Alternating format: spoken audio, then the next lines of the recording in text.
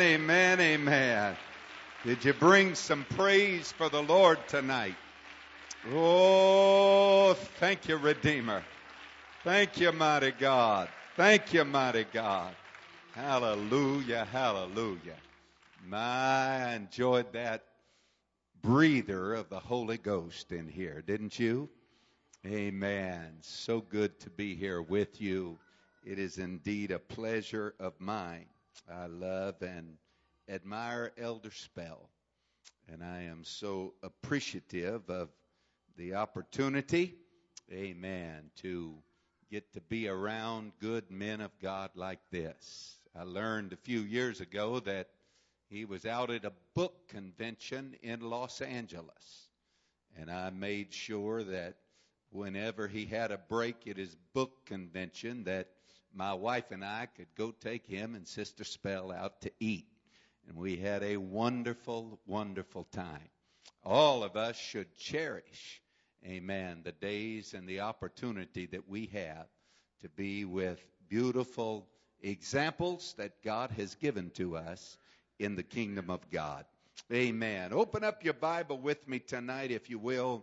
1 Samuel chapter number 1 is my text that I want to preach from here tonight. I have thoroughly enjoyed the preaching that I have heard from Brother Alviar and Brother Booker, and each one, the ministers, I give honor to you tonight. I'm happy to be numbered with the redeemed. Aren't you? Hallelujah. Amen. I'm grateful about that.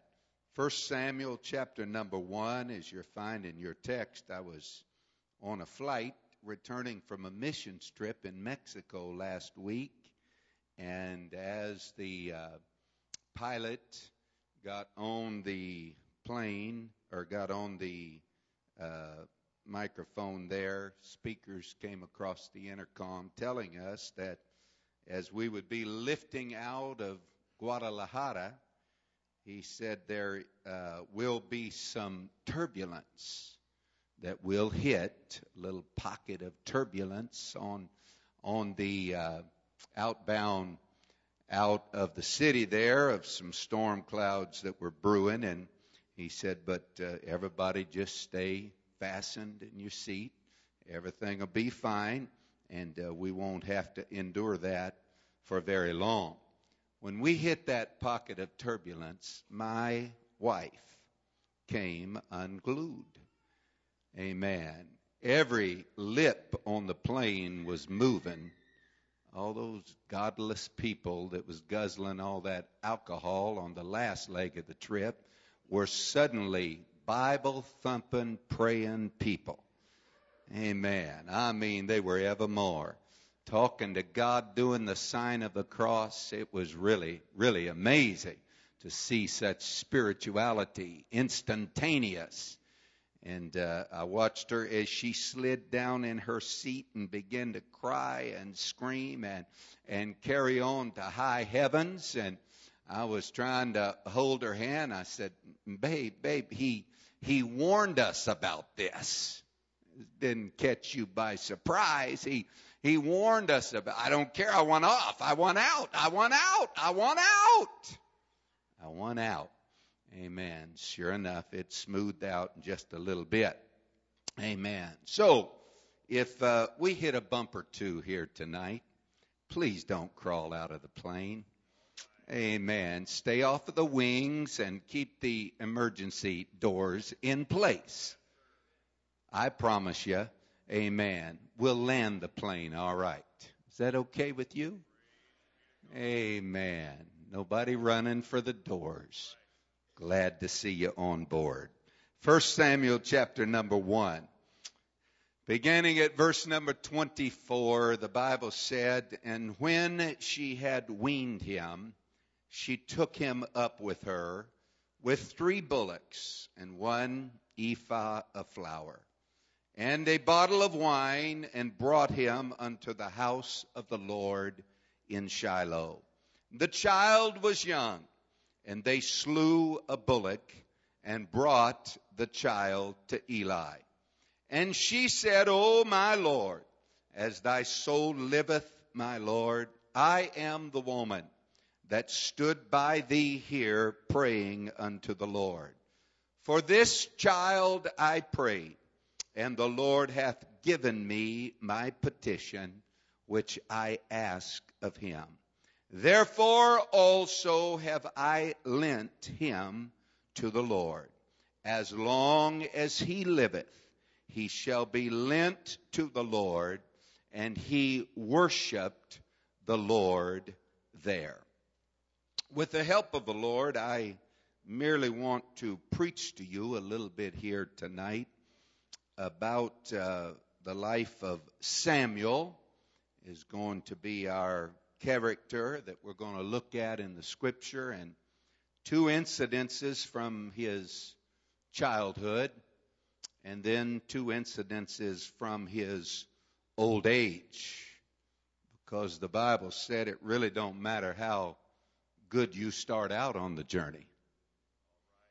The race is not to the swift, neither the battle to the strong, but he that endureth to the end, the same shall be saved.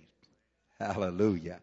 So it's very, very important that when studying the life of a man, there's no finer example to study than the life of Samuel and his life. And I just want to entitle my thought tonight, The Spirit of Samuel.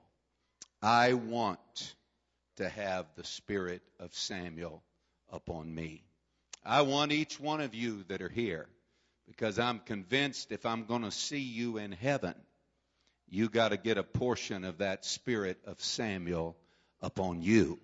Amen. We've all got to get a little bit of that Spirit of that man of God upon us here. Would you lift your voice and pray with me together? Savior, we glorify and magnify the name of the Lord. We lift you up, sweet Savior. We lift you up with worship and praise, God. Thank you for singing. Thank you for liberty. Thank you for freedom in this house, God. Thank you, Lord, for the praise and the worship that we have felt and participated in, God. We're praying now, Lord, for the liberty of God to be in this place, Savior. We need you, God. We ask you for it, God. Come and speak with us now. We pray for it in Jesus' name. Amen. God bless you, and you may be seated. Amen. When we talk about various human beings, and in particular characters out of the Bible, there is often one word that comes to mind when you bring up a certain individual's name. There is such a dominant characteristic in the life of that person that very, very quickly you come to the same conclusion that I do about that particular person.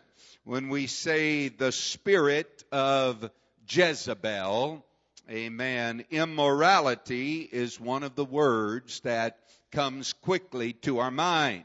When we talk about the spirit of Judas, a traitor, is certainly a subject that quickly all of us will have to agree on is a part of his life. Lot, the mere mention of the spirit of Lot is certainly compromise when we read the story of his life and we read the terrible things that he and his children and his family all went through. Every name has dominant characteristics that when you bring up somebody's name and you talk about them, that's what comes to your mind.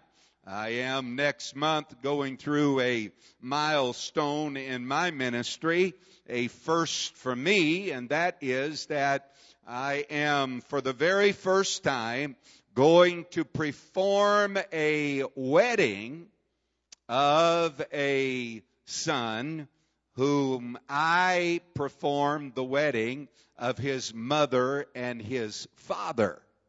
And some of you are way past that stage, but that's an exciting thing for me because I can certainly remember what his mom and dad were like when they were teenagers. And I can remember now that his mom and dad have gone through all of the years and their spirit and their attitude and how they are. And it's pretty simple when you've lived a life around a family like that to be able to identify and say, you got the spirit of your mother. Amen. Or look at somebody and say, you got the spirit of your father. It's very easy for you to see how that these things bleed through in the characteristics that are there. The spirit that Samuel possessed is a tremendous spirit that all of us should desire. We should have a focus in our mind that said, God, I am interested in obtaining characteristics that will make me godly. When people talk and mention my name, I don't want them to have to think of 35 different words before they think of the word godly, before they think of the word holy, before they think of the word prayerful, before they think of the word consecrated, the word dedicated, hallelujah, the word soul winner, amen. I don't want them to have to think of a long list in the dictionary to try to figure out the spirit of the person that you and I are striving to be. And it so often is hidden instead of being transferred from one generation to the other. There is a careful masking of the spirit of the individual that is there with the attempt of trying to appease the generation that is gone before them. I read a book recently. You may have read it. I had not. It's been around for 20 plus years. A Pulitzer Prize book entitled The Good Earth. And in that book, if you've read that, you understand it's the story of a dirt poor Chinese man that had a yearning and a longing in his soul that he wanted some way to provide for his family. And he felt like that from that earth that he could farm and till and work hard enough. And there would be a crop that his kids would not have to go as hungry as he did during childhood. And this man begins the long journey, and he convinces himself and others around him that you don't sell the land no matter how hard it gets, no matter how bad the storms come or the droughts come or the pestilence come or anything comes, that the earth is the main thing and you stay in possession of that. Lose everything else, but hang on to that. And if you do, you have a chance to bounce back regardless of any of the circumstances that are there. He attempts to try to persuade his own flesh and blood of the value of that, and his own children, his sons in particular, that he knows are going to inherit everything that the blood, sweat, and tears of a lifetime of sacrifice has given to him, that his sons are going to get it all, and he is going to die off the scene. But he notices that there's not the deep love in the hearts of his own children for what he cherished and what he valued and what meant so much to him.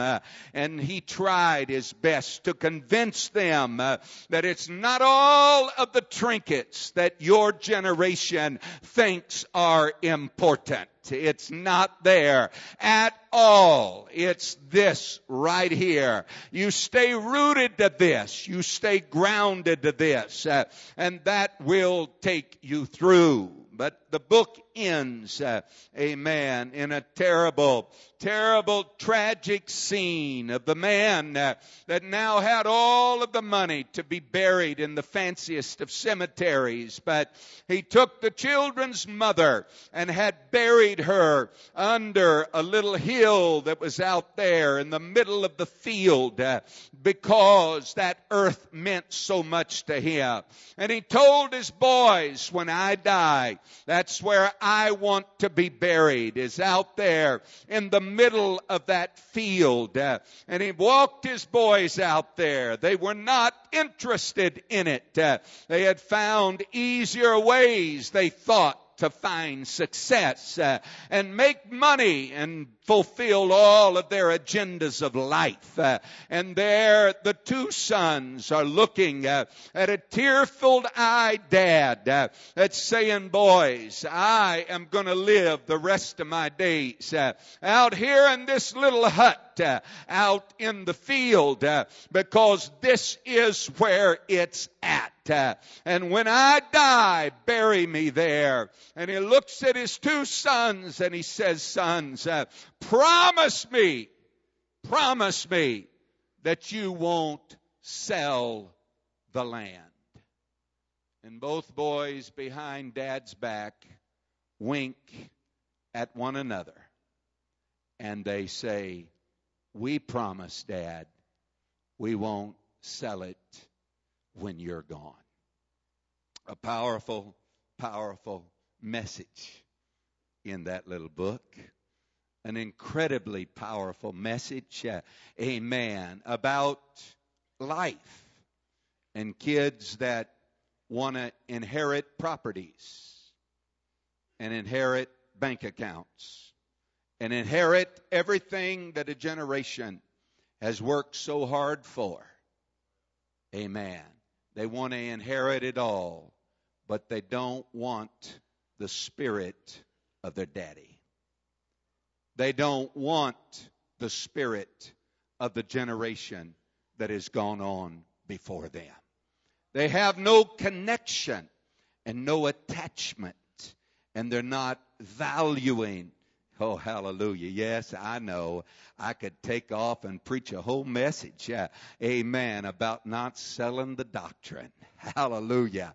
About hanging on to it for your dear life. That when all of the fads come and go throughout every church in America, the only thing that will last, hallelujah, is this beautiful one God apostolic message that has been handed to the generation that is yet to come. Oh, hallelujah. Amen. I was so stirred up about these things and knowing and realizing my own mortality, recognizing, after you've had heart surgery, you realize you're not going to live forever. And there's going to be a day that you're going to be gone from off of the scene. And I'm just giving you my own story. Amen. I got so stirred up about it till one night in service, I went and got my two sons, the only offspring that God has blessed me with. And I marched them up to the front and I put my arms around them and I preached to the church. And I told the church with both of my sons there with tears streaming down my cheeks. I said, thank you for your love for my two sons. Thank you for allowing them to be human. Thank you for loving them when they made mistakes and when they messed up. You have been all that a pastor could ever ask for. And I appreciate that. You've allowed them, amen, to grow, to blossom, to develop, and I can tell and feel the genuine love that you have for both of my sons. I said, but I wouldn't be surprised if God hasn't laid His hand upon them, and if they don't both become preachers of the gospel. But I said, church, I want to tell you something. If all they have inherited is my last name, it's not worth anything to this church family. If they have not inherited the spirit of the pastor that has blazed the trail before them, they have not inherited anything of any value.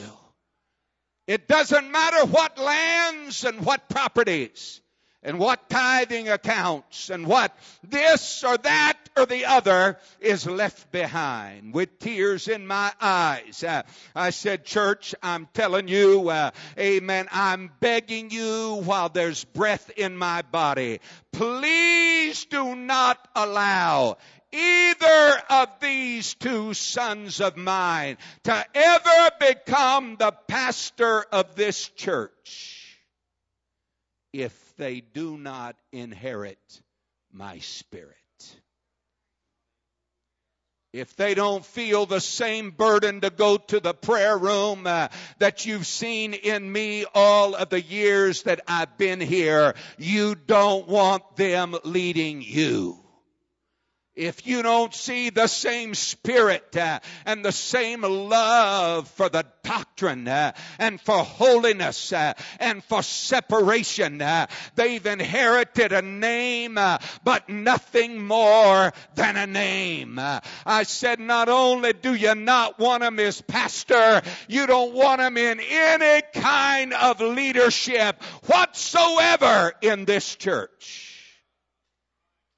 Because the spirit of the man is the only thing that's worth passing on. The spirit of the man. The life of Samuel was a miraculous life. It was, you know the story of Hannah, his mother, a prayer warrior from the beginning. Hannah was barren. And as is always the case with all barren situations, you make a choice. You either become complacent and given to depression, or else you have desperate prayers and you see miracles happen in your life. And Hannah chose the latter. Hannah decided, I'm going to touch God. I'm going to get a hold of God, and God's going to hear my prayer. And that woman got at the house of God, and she got to praying earnestly, getting in the spirit of prayer, and God looked down and answered her prayer and gave her that promise of that child to be born. And that spirit that was implanted within the life of that boy at a very, very young age is exemplary for all of us to look at. There are 4 characteristics of the life of Samuel that I have burning on my heart tonight that I want to share with you in this camp meeting. Amen. Number 1, the spirit of Samuel is a spirit that stays connected to your spiritual roots. Oh, hallelujah.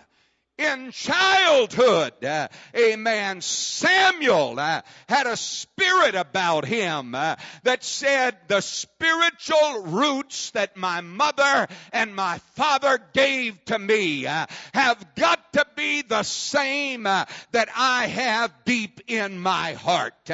I'm telling you, we better get desperate about this because every generation has got the same evilly concocted idea in their mind that says, I can change just a little bit from where my mom and dad stood and not hurt the overall picture at all. Now I challenge you, if a generation is 70 years, that's close to 30 generations since the day of Pentecost. And if every generation had liberty to change just a little bit, where would the apostolic church be today? If every generation had the right to disconnect with whatever portion of their spiritual roots that they don't feel like that's my conviction too. If they had the right to do that, where would it leave the church of the living God? There are manifestations of pride in all of our lives. It said, I'm going to be my own person. I'm going to cut my own trail.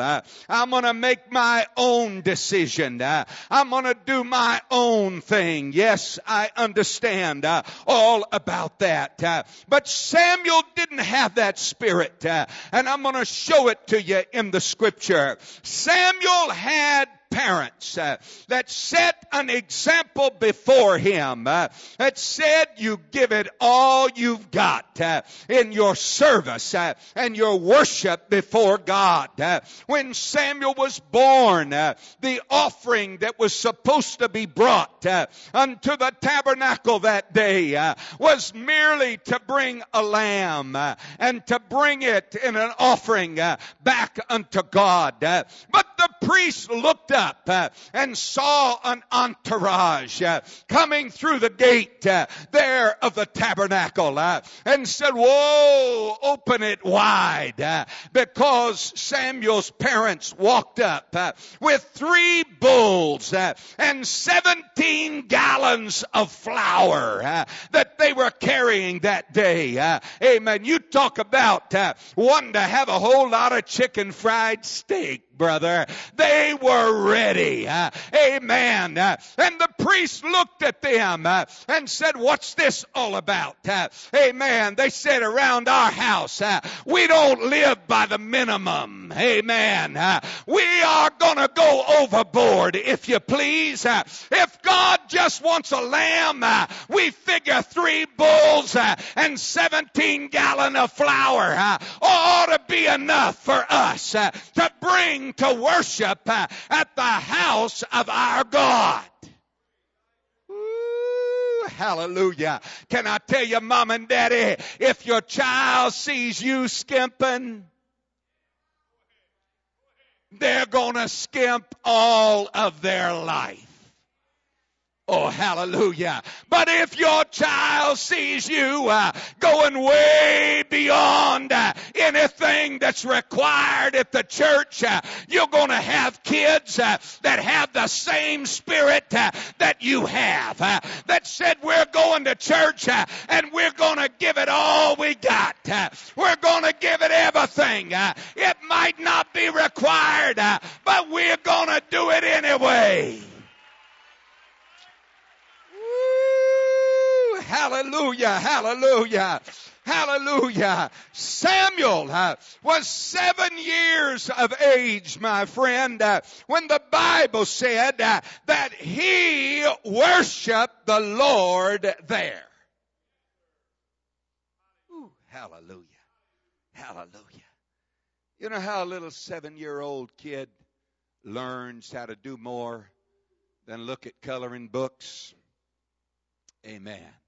And catch up on their reading during a church service is when they watch a mom and dad that are so engrossed in worship. Woo, hallelujah. I looked out tonight and I saw a bunch of men running around these aisles here. And I thought, if I could come back 20 years from now, I know whose kids are going to be running the aisles in this church.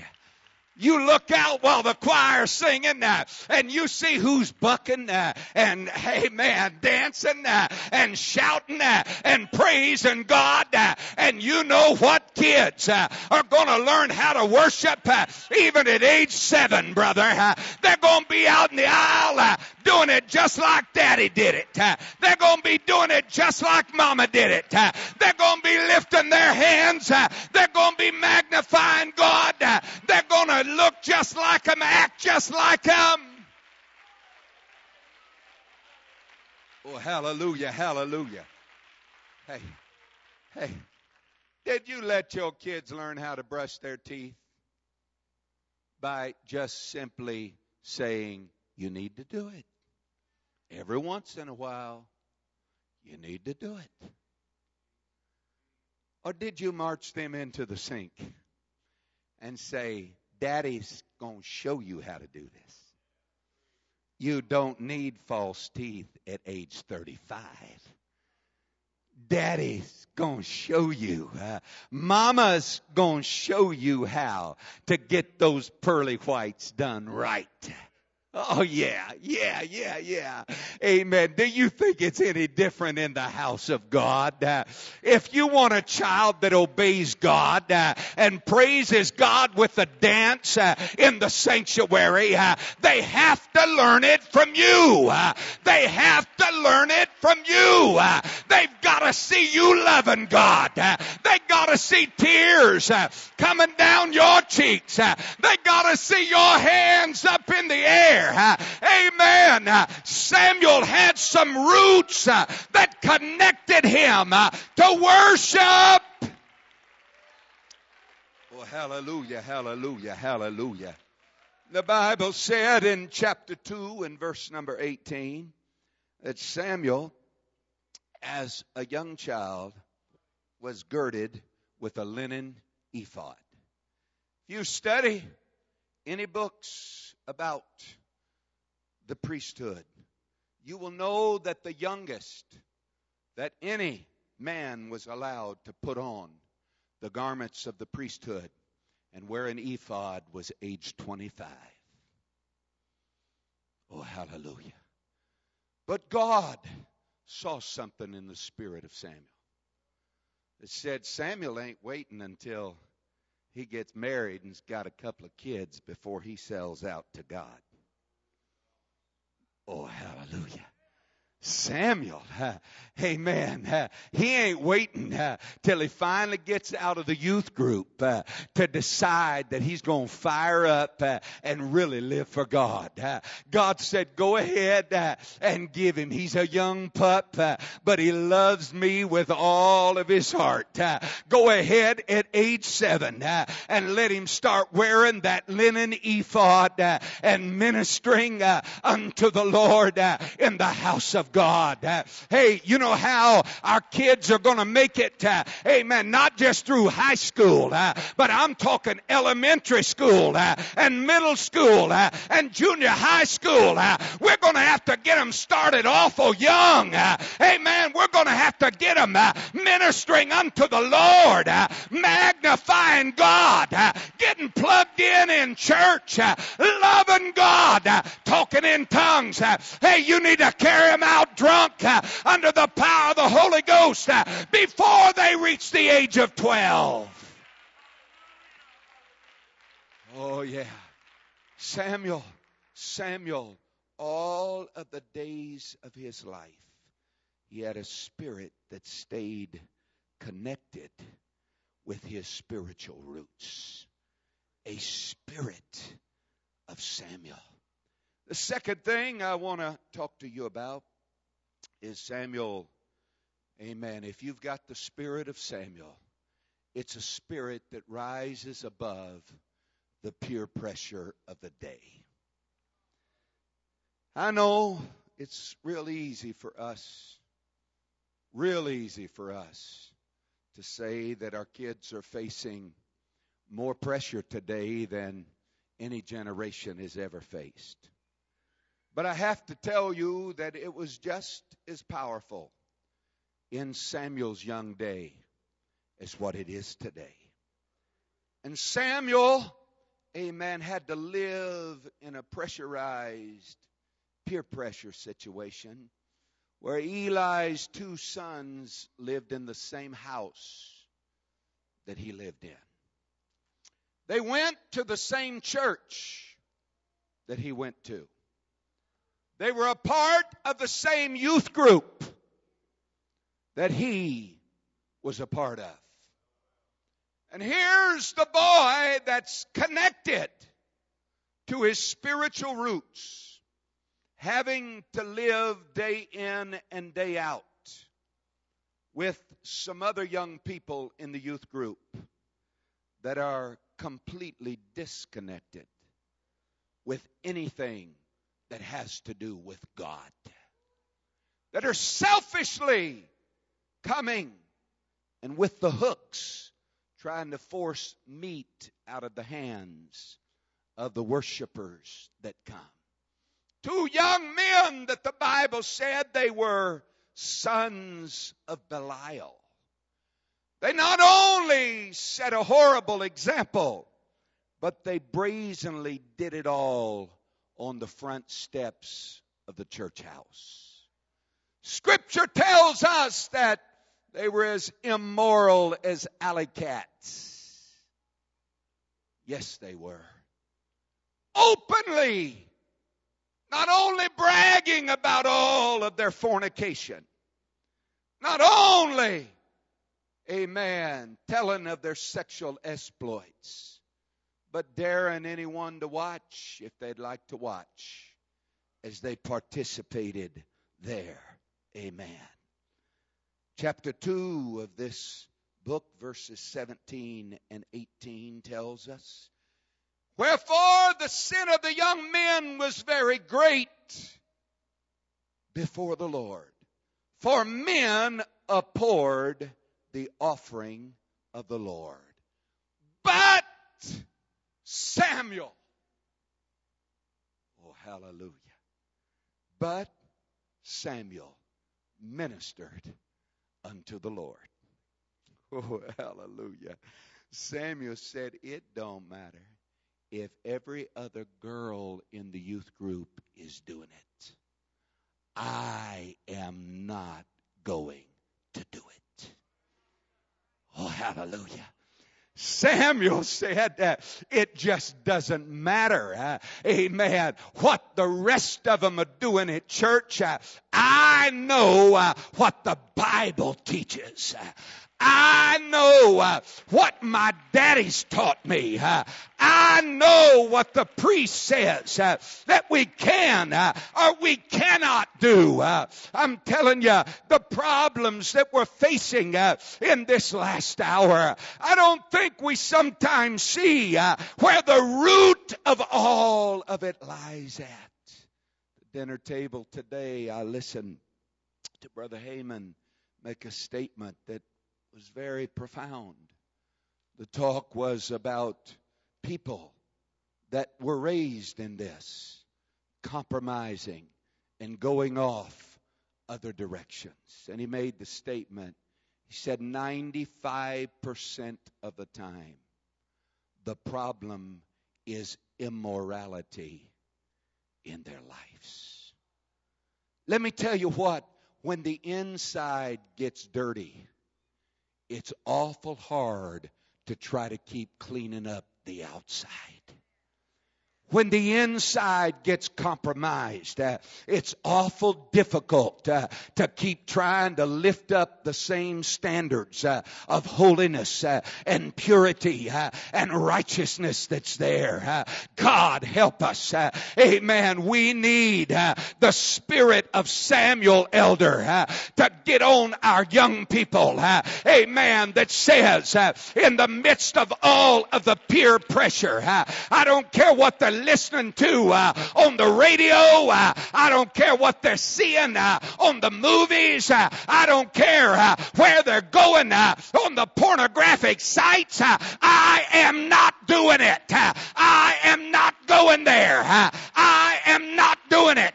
I'm going to minister unto the Lord. I'm going to stay pure. I'm going to stay righteous. I'm going to stay holy before my God. Oh, hallelujah, hallelujah, hallelujah, hallelujah, hallelujah. Amen.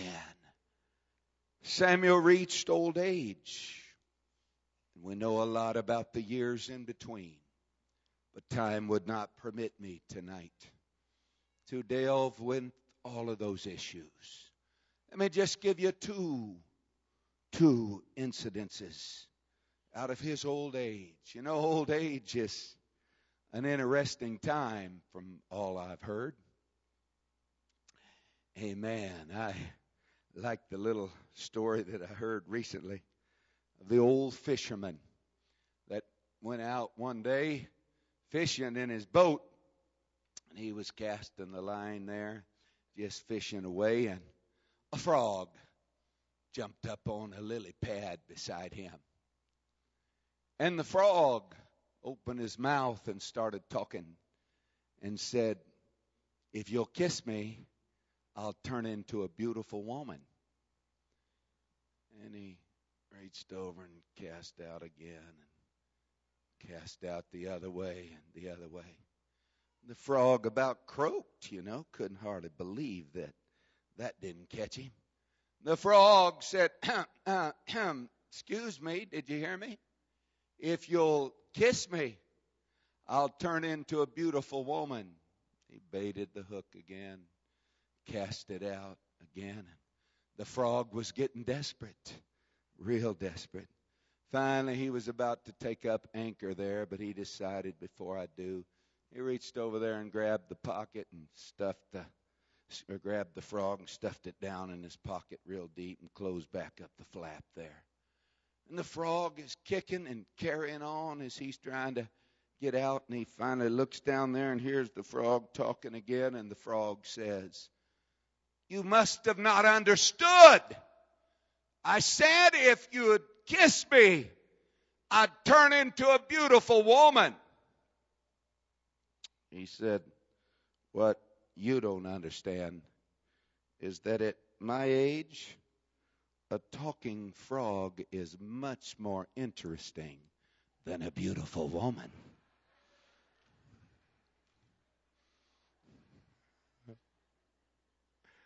Go and learn what that means.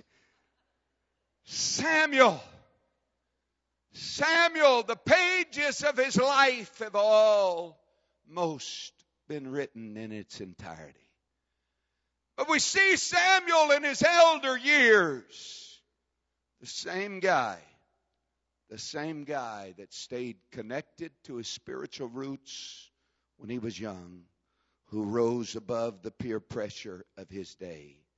Samuel shows us in his elder years that when you've got my spirit, you get angry over the things God is angry about. The spirit of Samuel is a spirit that causes you to get angry over the things that God gets angry about. They say the elder years will mellow you out. You ever met some people as they get old, they're grumpy, they're grouchy about really unimportant things? I mean, they can ever more get upset over somebody moving my Polydent. Over somebody messing with my Geritol. Somebody. Amen. But yet, they can become so passive about the things of God. They can become so complacent about the things that really matter. They can get to the place where they never lifting their voice like a trumpet anymore. They're never saying anything about anything at all. But the Bible gives us the story of Samuel, the day that Saul decided to spare Agag. And he brought him home when it was God's plan that all of the Amalekites would finally be wiped out. And the scripture tells us that they were as close as a whisker away. It was the opportunity. Every last one of the Amalekites had been killed. And they were down down to just one, and God's people would never have to worry about the Amalekites again.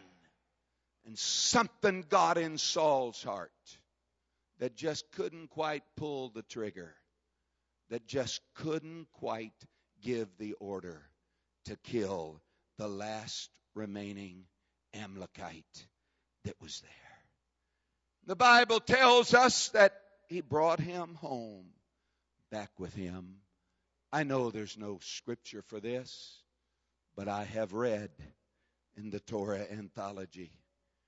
The sages say that what really got Samuel stirred up was that Saul, in trying to accommodate a fellow king, had him there, and Saul allowed him to take a little slave girl that was old enough to bear children to bed with him that night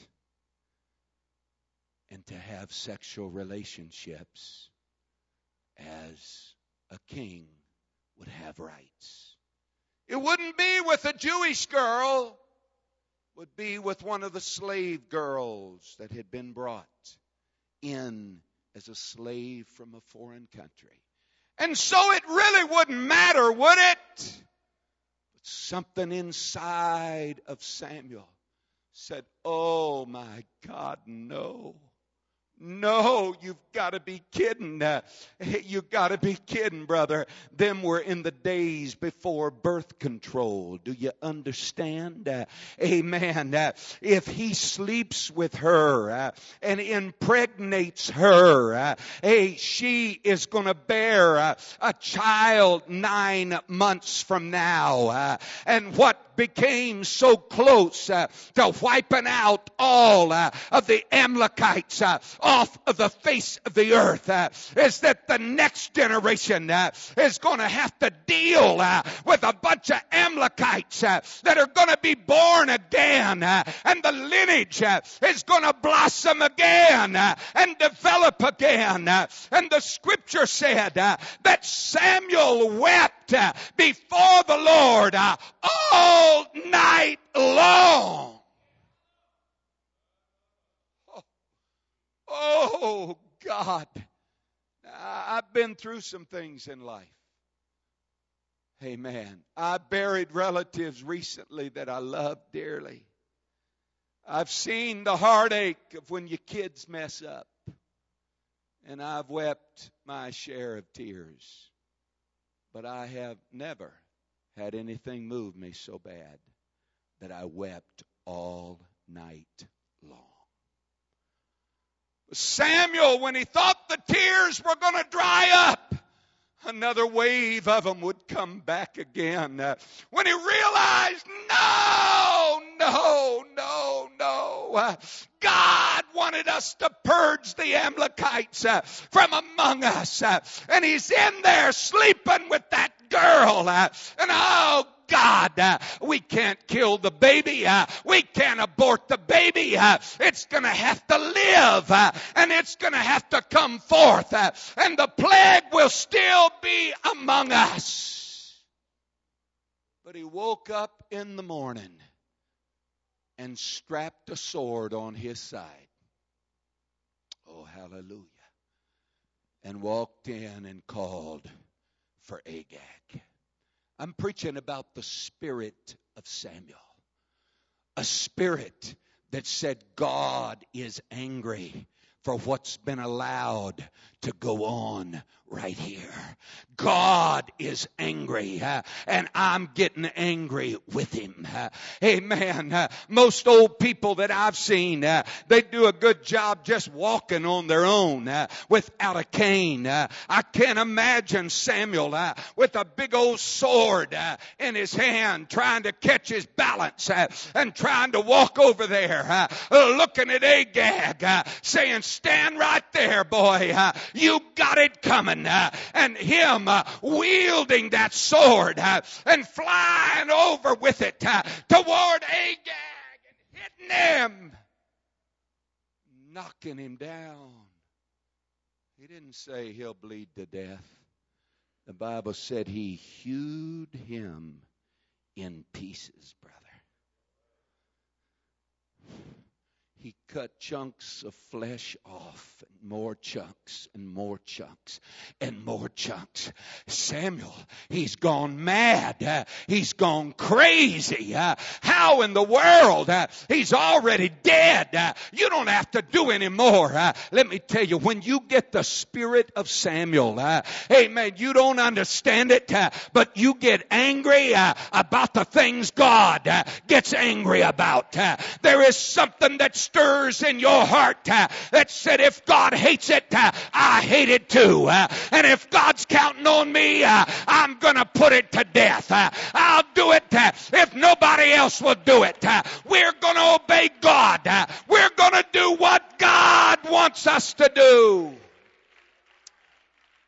You see, Samuel could have taken the rationale of some of the people that I've met before. Samuel could have said, well, I'm not a policeman. And really, if it's not in Saul's heart to kill Agag, what good would it do anyway for me to rise up and kill him?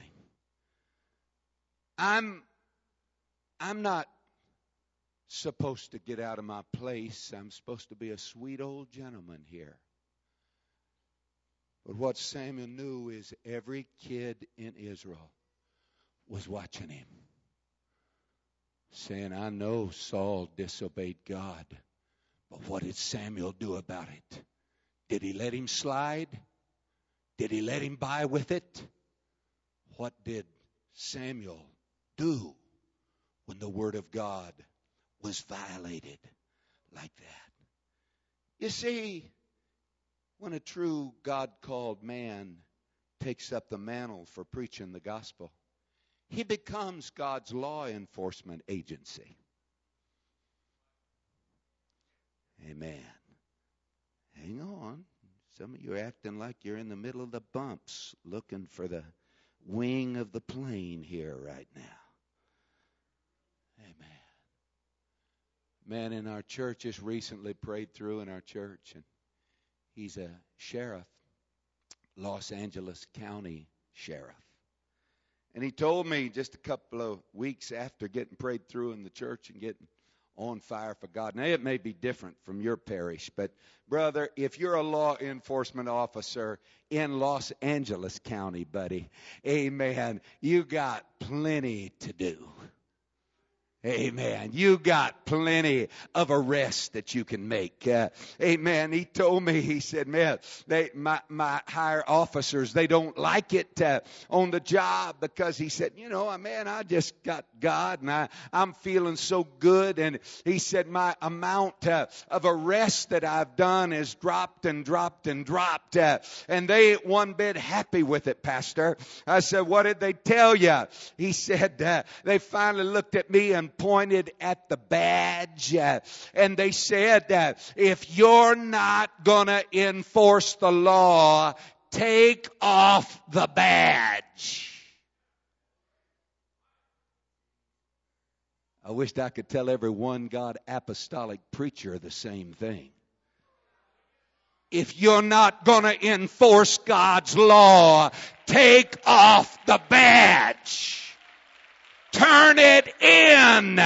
Amen. Quit preaching if you're not going to enforce what God said in His Word. Oh, hallelujah. Hallelujah. Hallelujah. Hallelujah. Amen. Samuel got stirred up, my friend. He got stirred up. I read the stories of Katrina. Terrible hurricane that you suffered down here.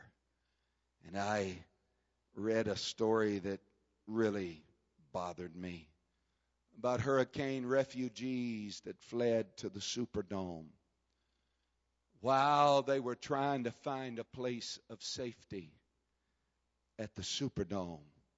Thoroughly exhausted from being out in the cold for nights, in the rain and all of that.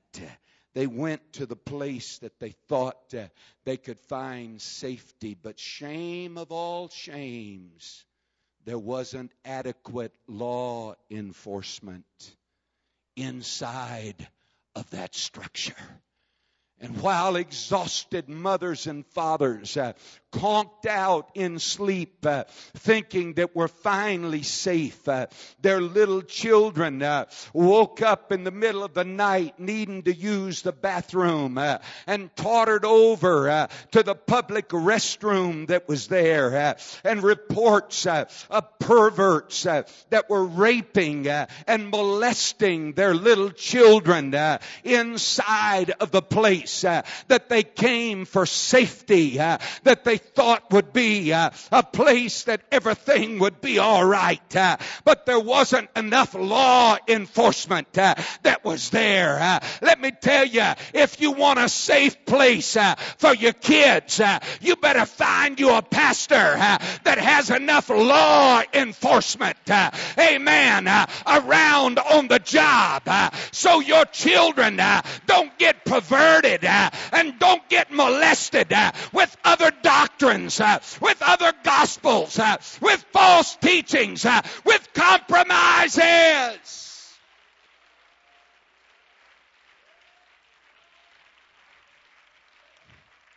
They thought, surely in this big of a building we'll be safe. Let me tell every parent in this house, the farther we get into this end time, you better quit thinking in terms of how large of a youth group your kids can be a part of. You better start thinking in terms of how safe of a place will it be for my kids. How safe of a place when I'm not on that youth trip with my kids. How safe of a place is it going to be? Amen. Oh, thank God for one God apostolic preachers. Amen. That make it up in their mind. Amen. We're going to have a safe place. You don't have to spend the night out in the cold. Come on in. Your kids will be protected here. They're not going to watch pornography in this place. They're not going to get involved in the music that will defile their soul. Oh, yes. Yes. The spirit of Samuel is a spirit that gets angry when God gets angry. You see, my friend, Samuel had a rare commodity about him. Pardon me for taking the time, but I can't get away from the burden tonight. Samuel had that ability to see beyond his lifetime. Can I tell you, you need to completely distrust any minister of the gospel that does not have the ability to see beyond their lifetime. I'm preaching truth to you if I make everybody in the house mad. Because Samuel could have easily said, I'll be pushing up daisies in the graveyard by the time that little embryo that's so microscopic, even a doctor couldn't tell for sure if she's pregnant today or not. It won't happen till after I'm dead and gone. The spirit of that king in the Bible that said, as long as there's peace in my lifetime, that's all that I'm worried about. But Samuel said, not on your life. I'm looking beyond my lifetime. And I'm looking at what's going to come upon the next generation. And I've got an obligation before God. As long as there's breath in my lungs and I got enough strength to pick up the sword, I got an obligation to spare not. I've got an obligation to swing that sword. Hey, if your pastor has to do it from a wheelchair, amen, you need to get up there and help him. Say, go ahead, elder. Go ahead, elder. Go ahead, elder. Swing swing the sword. Get angry with the things that God is angry about. Get angry. Get angry. And the fourth thing, be seated. I'm almost done. The spirit of Samuel is a spirit that knows how to move on past the house of Saul. Saul was rejected by God because of his compromise. Saul knew it. Samuel knew it. It was just a matter of time before all of the people in Israel saw that he was rejected by God. Samuel could have got in a rocking chair out in front of his house and pined away. He said, I have memories of the good old days of Pentecost. I have memories of what could have, should have been if Saul just would have stayed on the right path. Anointed, mightily used of God. Oh God, I wish it was like the olden days. Maybe I'll go work on Jonathan now. Maybe I'll try to, Jonathan was always a good guy. Maybe I'll go work on him a little bit to try to spare some kind of a remnant out of the rejected house of Saul. Maybe I can get things to turn around. Hear this, preacher, today. Hear this, preacher. The road to compromise is a one-way street, and nobody turns around on it. Do you hear me? The road to compromise is a one-way street, and you can't tell me. I know of people that have gone from not being strong to becoming strong. But you can't name me one person that went from strength to compromise and ever turned it back around. You can't name me one example of one person. Amen. And he looked and knew and understood that. He understood that when God stamped rejected upon the house of Saul, that meant that was rejected. God was not going to change his mind. Amen. Samuel knew the pain of saying, oh God, my prized pupil has backslid. He's not living for you.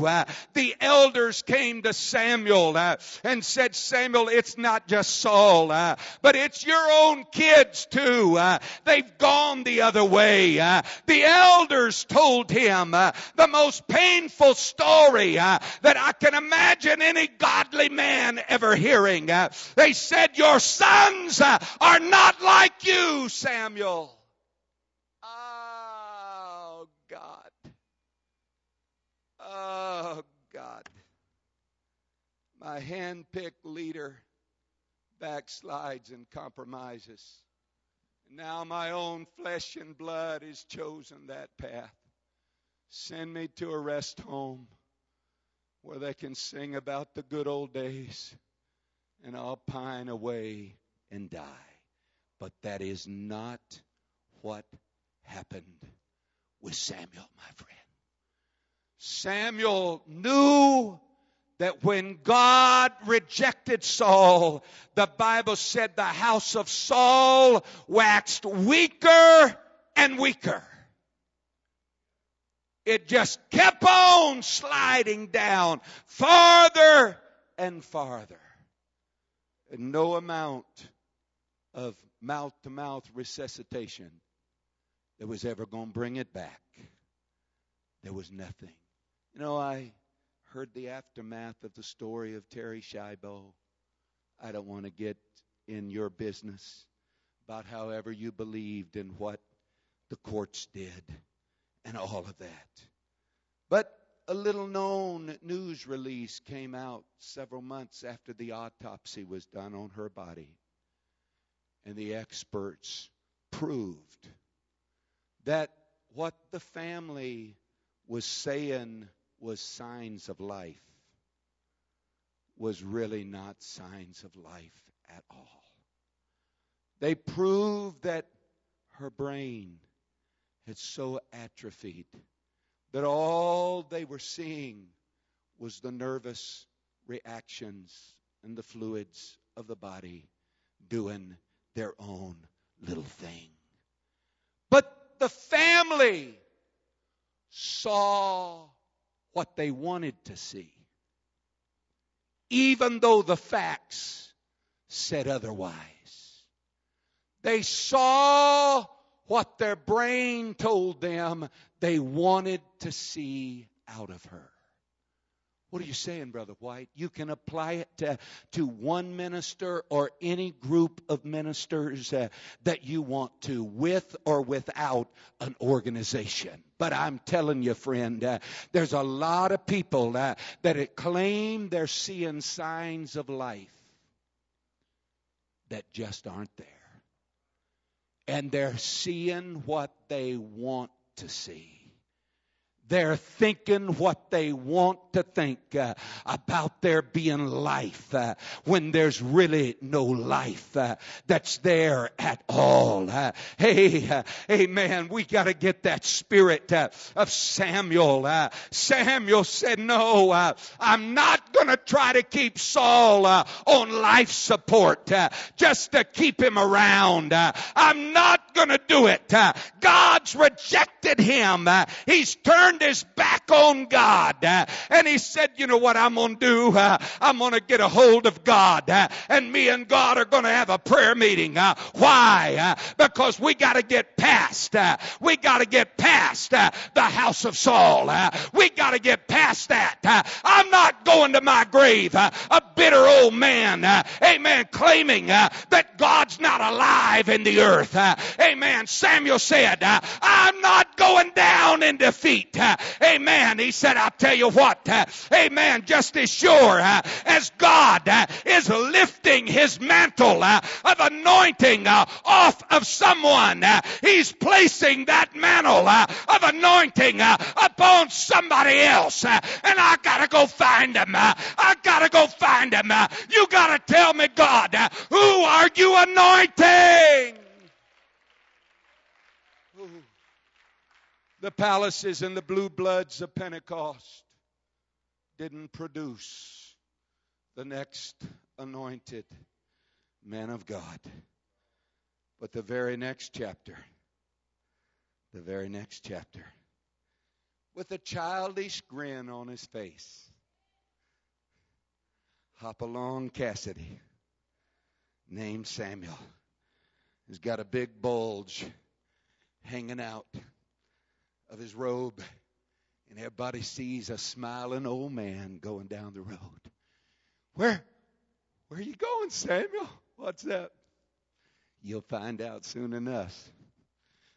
Where are you headed, Sam? Hadn't seen you make a trip away from the house in a long time. I'll be all right. Hallelujah. I'll be all right. What is that you got underneath there? He said, you want to take a look? He said, it's the horn of oil that I've got underneath here. Where are you headed? He said, I'm headed to Bethlehem. What are you going to do at Bethlehem? I didn't know it, but God's been working, amen, with slingshots and lions and bears. God's been working the whole time that Saul has been walking away from God. David has been walking toward God, and God has anointed another man to be the king over Israel. And I can't wait to get there. I can't wait to anoint him. I can't wait to see the power of God fall upon him. I close tonight, if you'll stand with me as they come to the music, to tell you that spirit of Samuel is desperately needed in this last hour. The spirit of Samuel. A spirit that stays connected to your spiritual roots.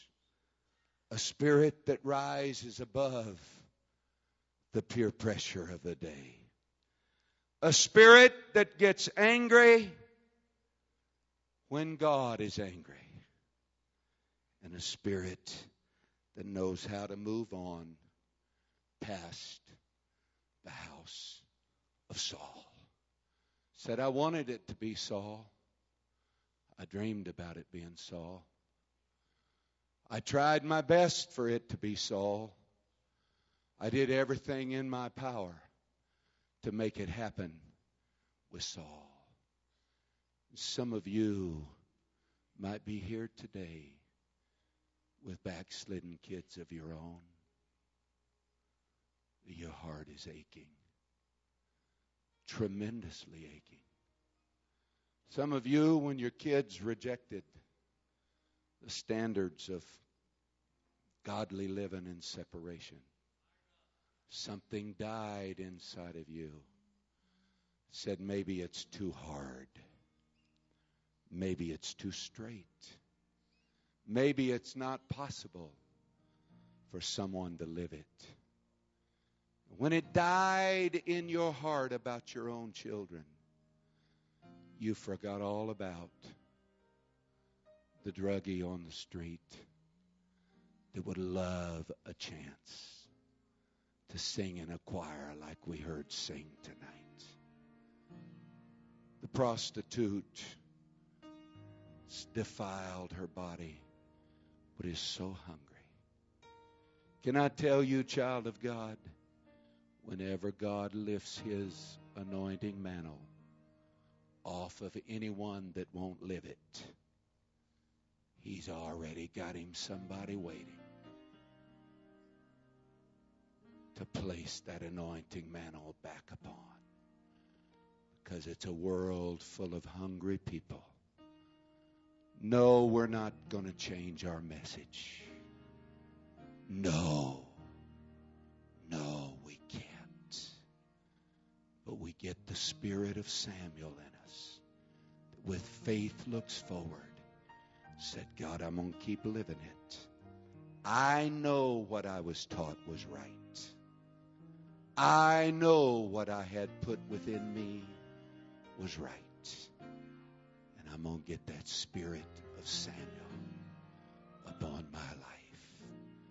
As we sing, I wonder, are there people in this audience, young children, teenagers, young marrieds, middle age?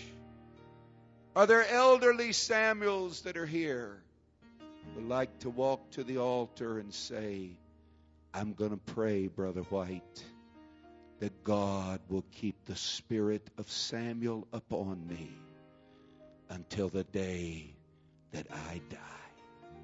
Do you want that spirit? Come as we sing together tonight. Oh, yes. Oh, yes. Oh, yes. Oh, yes. Oh, yes. Oh, yes. You have called me, Lord. And I will answer. Oh, God. Lead me, Lord. Oh, God. The apostolic church in the earth has got to get the spirit of Samuel. Got to get that spirit of Samuel. Got to get it on us. Oh, God. Oh, God. From the cradle to the grave, I can't change, Lord. I can't change, God. Got to live by your laws. Got to live by your precepts. Oh, yes, God. Yes, God. Samuel cried all night. Can you squeak out a tear here at this altar? Do we have the capability of crying for just a moment. Oh, God is sleeping with the enemy. Oh, God. The seed is being planted within them. We weep for that generation. Oh, God. Oh, God. Oh, God. Help us, Lord. I want that spirit. I want that spirit, God. I want that spirit, Lord. I want that spirit, God. I wanna be more like oh, God. Oh, Jesus. put it in the yard. I wanna be Put it in more each one of us. like you. Oh, I God. wanna be a vessel. Anybody you care like were. Samuel cared? I Anybody hurt like wanna Samuel be more hurt? like you. Oh, God. I wanna be more like Oh, God. Jesus. I wanna be more like. Oh, yes, Lord. I wanna be a vessel you were. Yes, Lord. I wanna be more like you. I wanna be more like you. Jesus, I wanna be more like you. I wanna be a vessel you work through. I wanna be more like you. Oh, I wanna be more like you. Jesus, I wanna be more like you. I wanna be a vessel you work through. I wanna be more like you. I wanna be more like you. Jesus, I wanna be more like you. Make me a vessel you work through. I wanna be more like you. Dear Lord, I wanna be more like you.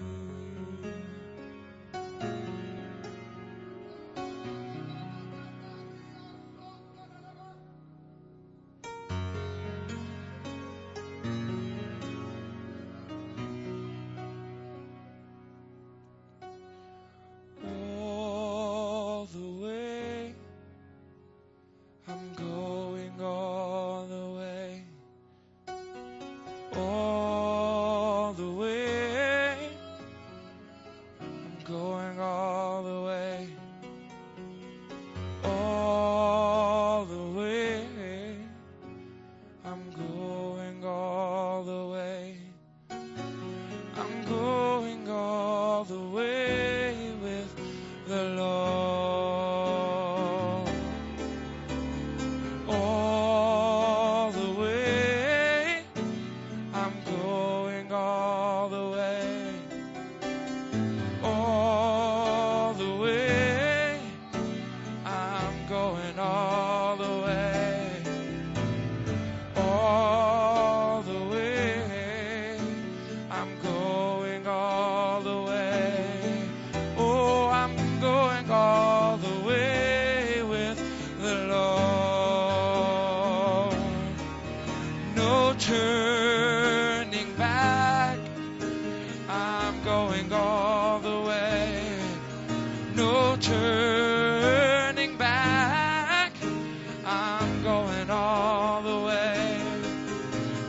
turning back.